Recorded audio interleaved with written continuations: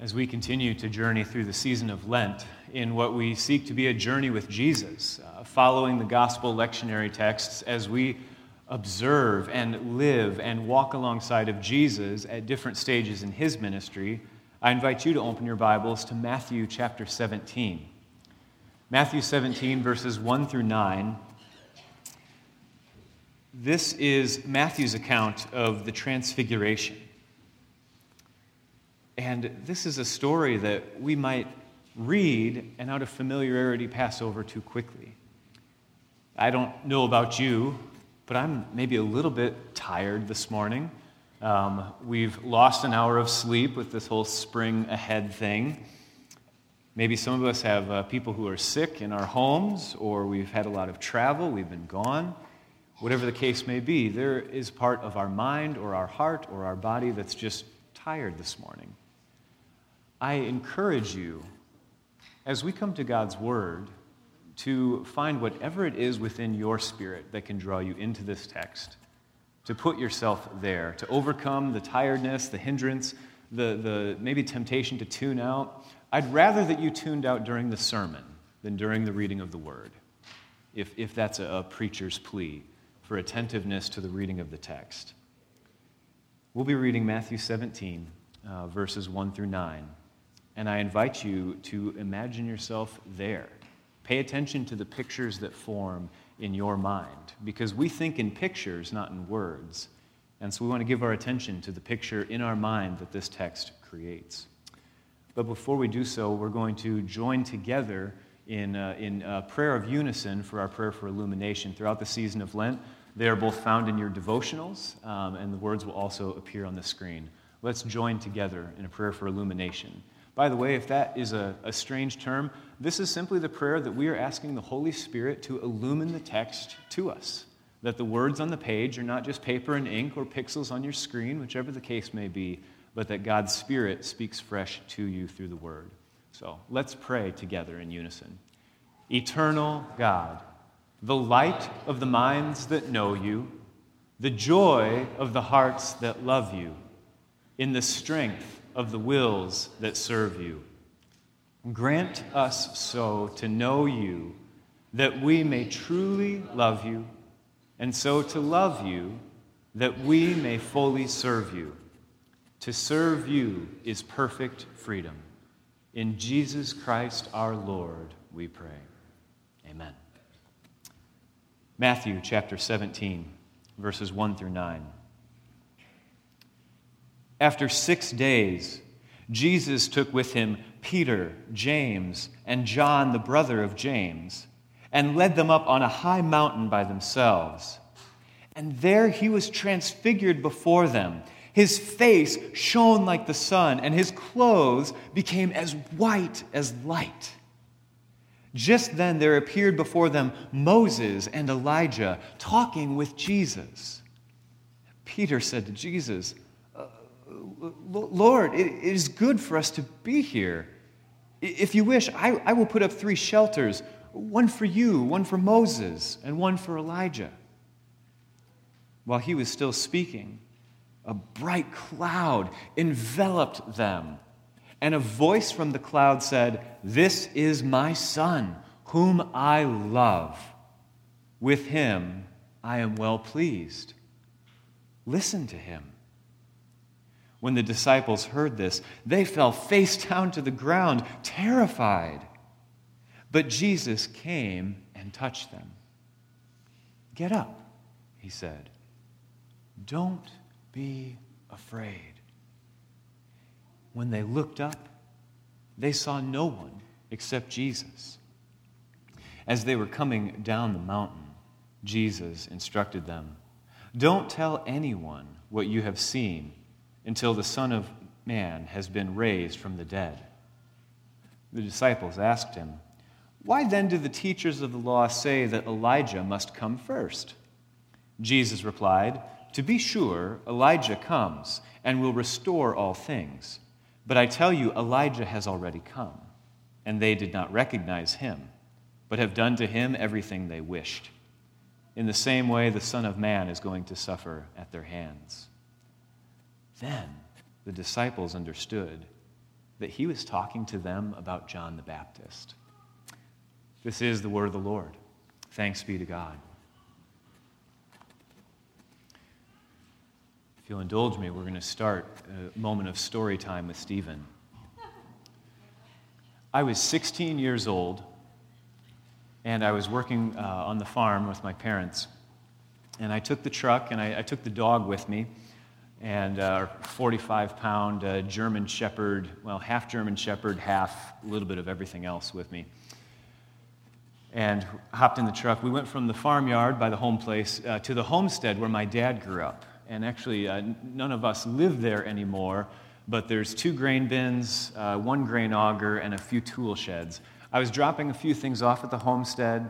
I had to pick something up from one of the tool sheds there, and then I was going to head back to the farmyard, to the home place. So home place, homestead, we've all got our internal language for describing places.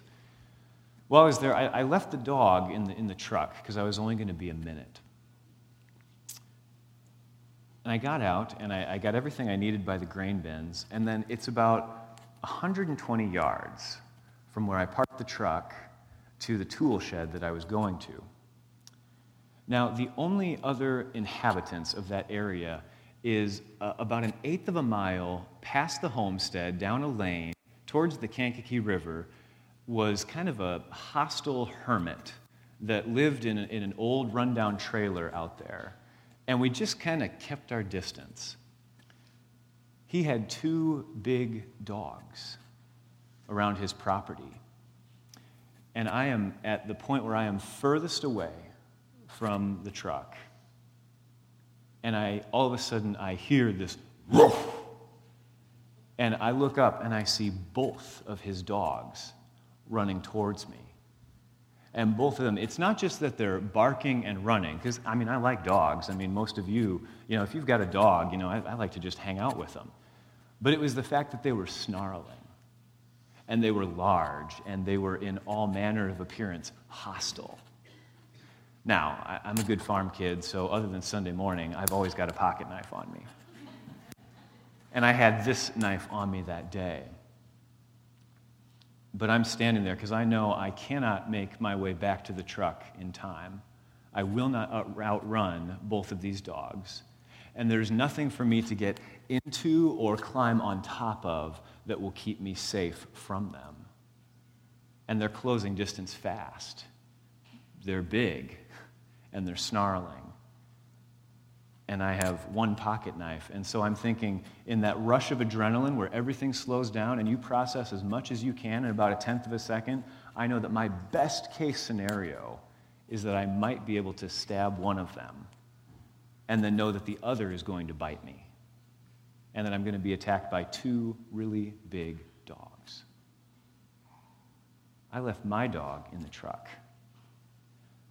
She jumped out the window and came not just running and barking, but screaming past me. Have you ever heard a dog bark in a way that it is actually a scream? A scream as if to say, "Don't you dare touch him. He's one of mine." My dog is smaller than either one of those 2, and yet the ferocity and intensity, she shot past me and barked and screamed at these other 2 dogs that were both bigger than her. And they both tuck tail, literally, turn around and start running back towards their property. And our dog, a really threatening name, Cinnamon is her name. Cinnamon chased both of these dogs all the way back to their property line, through the field, across an irrigation ditch, back to their property line. And now I'm the one screaming after her, because if she catches them and bites one of them, they're going to get in a fight, and she's going to lose. But she chased both of them all the way back to the property line, and then she took a wide arc around before coming back to me. She came back to me at the truck, and then I'm urging her to get in because we need to get out of here. And she's on point, like, oh yeah, who's next? Anybody else? Smaller dog chasing off 2 much bigger dogs. Now, I had seen my dog bark before, She was a great guard dog. Whenever there was anybody on the farmyard, she'd let us know. But never before had I seen that kind of ferocity and intensity and what I would call an intense love and a protective desire to make sure that I was safe. I saw a side of that dog that I only saw that one time. Never before had I seen anything like it, and I would never see her quite like that ever again. But that moment of just her fury, her wrath, her protective love gave me all the assurance in the world that I was so safe. I didn't even know the type of protection that I had brought with me until I saw her in all of that protective mother bear mode, chasing those two dogs all the way back to their property line. Now, I tell that story for two reasons. One is I wonder if the disciples had the same realization of just how majestic and powerful and mighty Jesus was until the story of the Transfiguration. When they see Jesus in his glory, and just for a glimpse, they fall down in terror when the cloud encircles them, and when they look up, it's just Jesus again.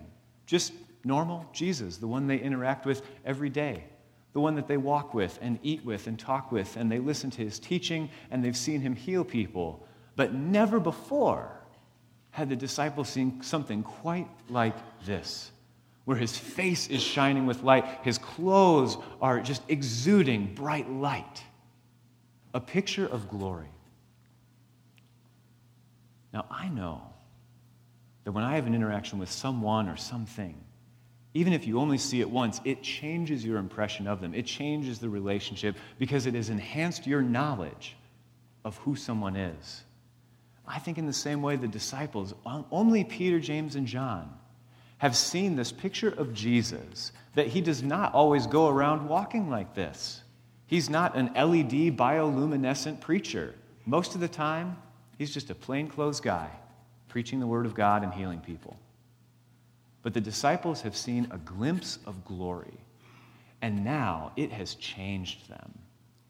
Because they, when they think of Jesus, will always be impacted by the vision of the Transfiguration that they saw. That kind of impact changes you. You've seen something different, something bigger. And I wonder if they've ever faced persecution and asked each other, do you remember when? Do you remember when we saw Jesus on the mountain? And what kind of hope and encouragement that would bring? To know that whatever faces them, whatever assails them, whatever temptations and trials would come up against them, to know that it is the glory of Christ, the one that they saw on the Mount of Transfiguration. It is that Jesus who cares for them and loves them, wants them to be protected and under the shadow of his wings. That's one reason I tell that story, is to think about how one interaction where you see a different side, a full side, something that shows power and majesty and might, how it impacts you for the rest of your time. But the other reason I tell that story is to draw attention to something that's happening in our minds. I intentionally did not show you a picture of what my dog looks like. But do you have a picture?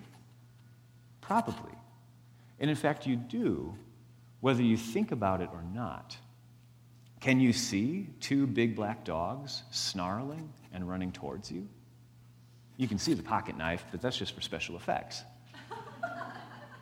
Do you see grain bins and a gravel road? Has your mind painted the picture of where I was in such a way that you can share just a little bit of what it would be like to be there with me?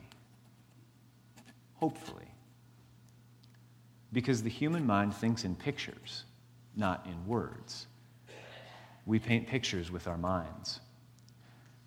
The practice that we want to encourage this week is to focus on imaginative prayer, which is the very practice of the way we listen to a story and form pictures in our minds, but to do so with great intentionality. To read this text prayerfully in such a way that we are paying attention to the pictures that are coming up in our minds. To imagine ourselves walking up the mountain with Peter and James and John and Jesus. To wonder, just what did Jesus look like at that moment where the light was shining? What do Moses and Elijah look like? And maybe this leads us to wonder, how on earth did Peter, James, and John know that it's Moses and Elijah? What's the look on Peter's face when he stammers out a few words? Lord, it is good for us to be here. If you wish, I will put up 3 shelters, one for you, one for Moses, one for Elijah. What does it look like when this bright cloud envelops them in this scene that's already glorious? A bright cloud envelops them. And what does that voice sound like? If we read closely and attentively, we read those words, it will echo us. We'll listen for the echo back to Jesus' baptism. This is my Son, whom I love. With him I am well pleased. And as Pastor Audrey mentioned, taking one step closer in authenticity with God, I always encourage the first line of interpretation that any of us do is how we read the text. When the voice from heaven says, listen to him, is it scolding? Is it encouraging? What tone does that voice take in your mind as you read this text this week? How does it sound? How does Jesus sound when he says, get up, don't be afraid? Is he chastising the disciples for being so afraid? I don't think so. I think that refrain of the New Testament, do not be afraid, is always meant to be words of assurance. And there's a lot about this text that makes sense.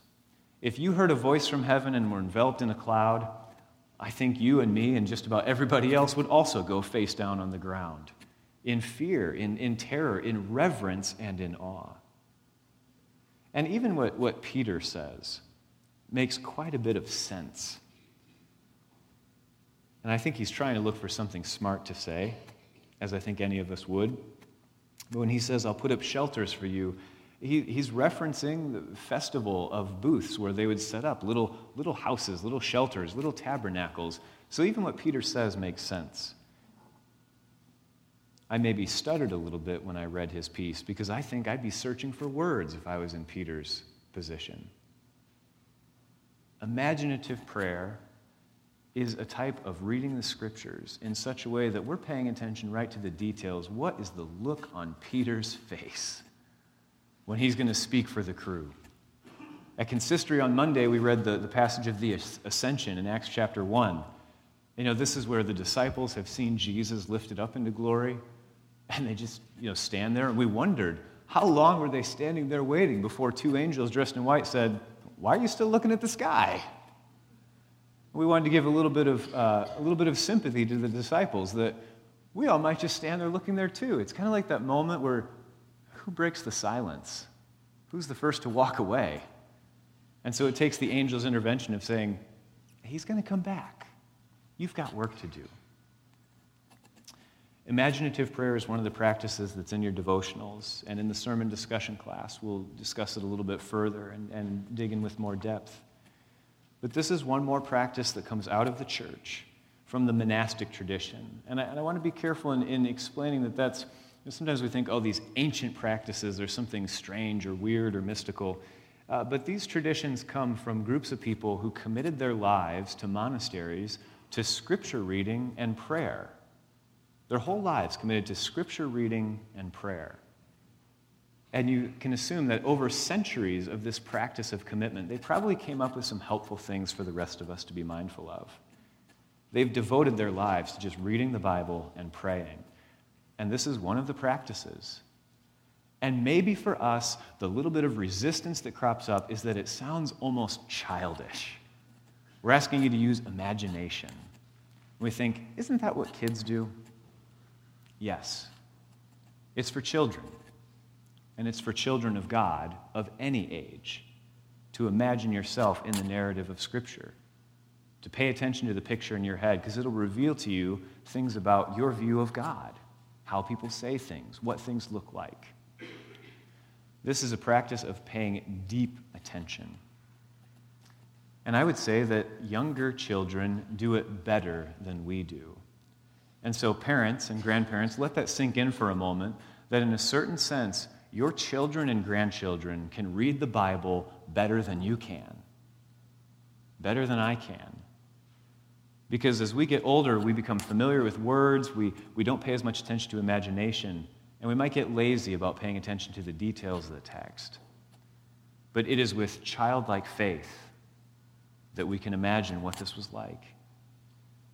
It's out of the mouths of infants that God has ordained praise. And it is the words of Jesus saying, unless you become like a little child, you cannot enter the kingdom of God. You cannot perceive it because you're not imagining anything beyond what you know. Imaginative prayer is a very skilled, dedicated invitation for us to spark up our own imaginations, even when it's a little bit like being a child again, so that we can read the Scriptures deeply. We get to ask a lot of questions when we slow down and pay attention to all that's happening, and we get to wonder about it. But the ultimate question is this: does reading Scripture in this way, does reading Scripture at all, does this change you? We can imagine what's the impact on the disciples for them being there. Does it change them to be with Jesus in this moment? There's part of me that says, I wish that all of us could have been there, that we could see what happened with our eyes, that we could see Jesus transfigured on the mountain. But in fact, we have been.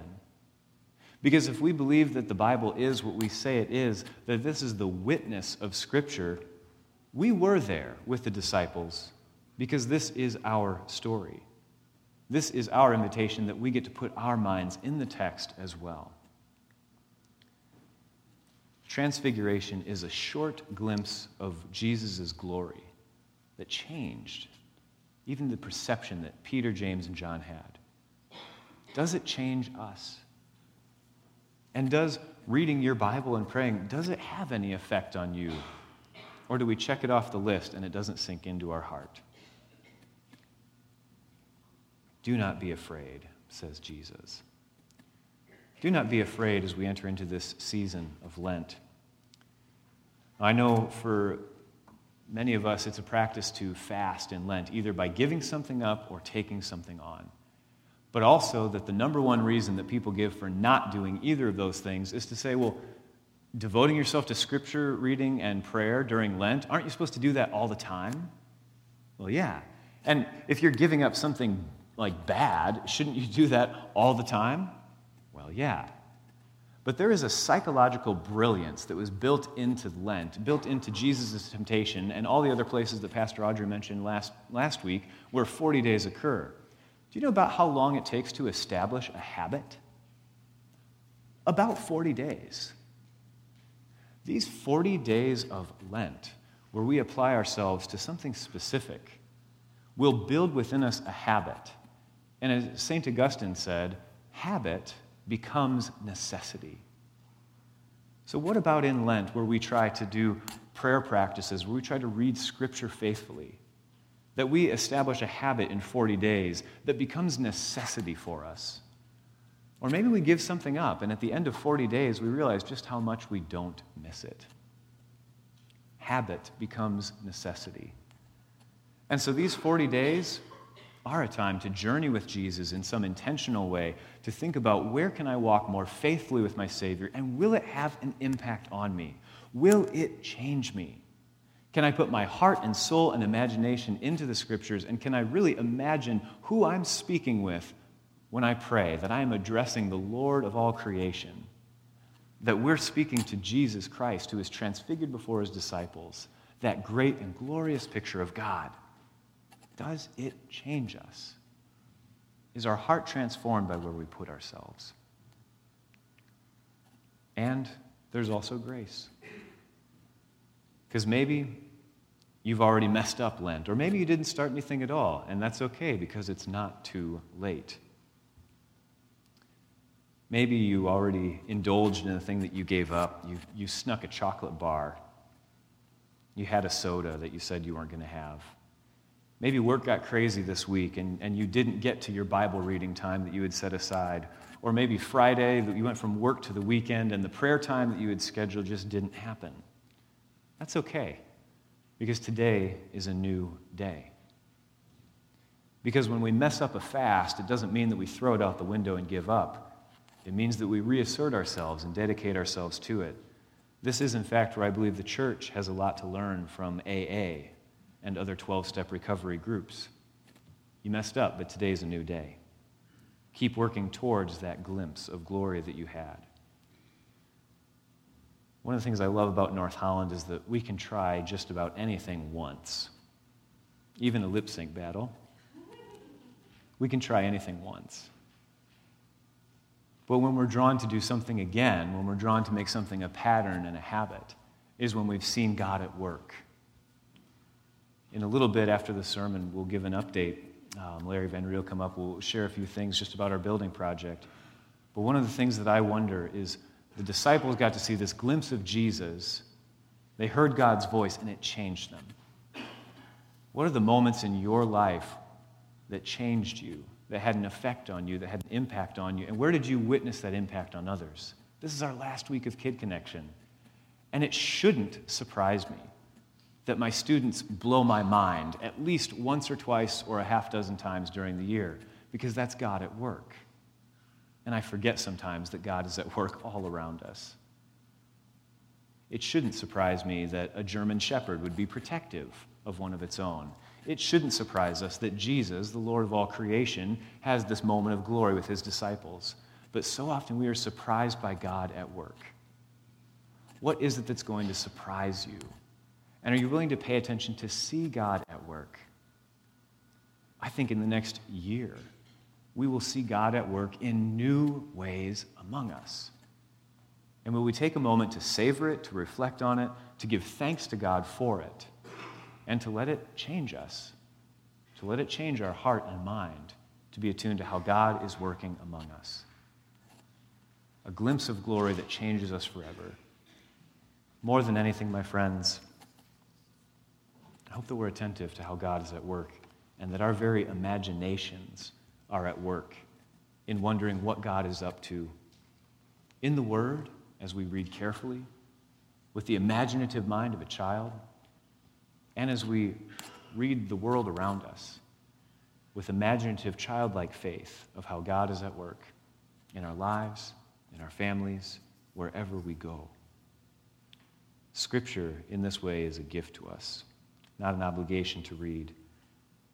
But as we go with the reminder that God loves you so much, that God wants to reveal God's self to you, that God wants to show you a picture of God's glory, and that there's no shame and that there's no earning this kind of glimpse, but simply a loving invitation from your Heavenly Father to pay attention to that God that already loves you and wants to reach out to you.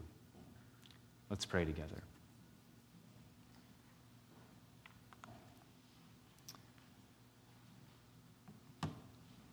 God, transform our minds in such a way that our imaginations may long to see you, may imagine your face shining upon us, that our minds may be attuned to the details of what it looks like when you show up in Scripture and in our lives.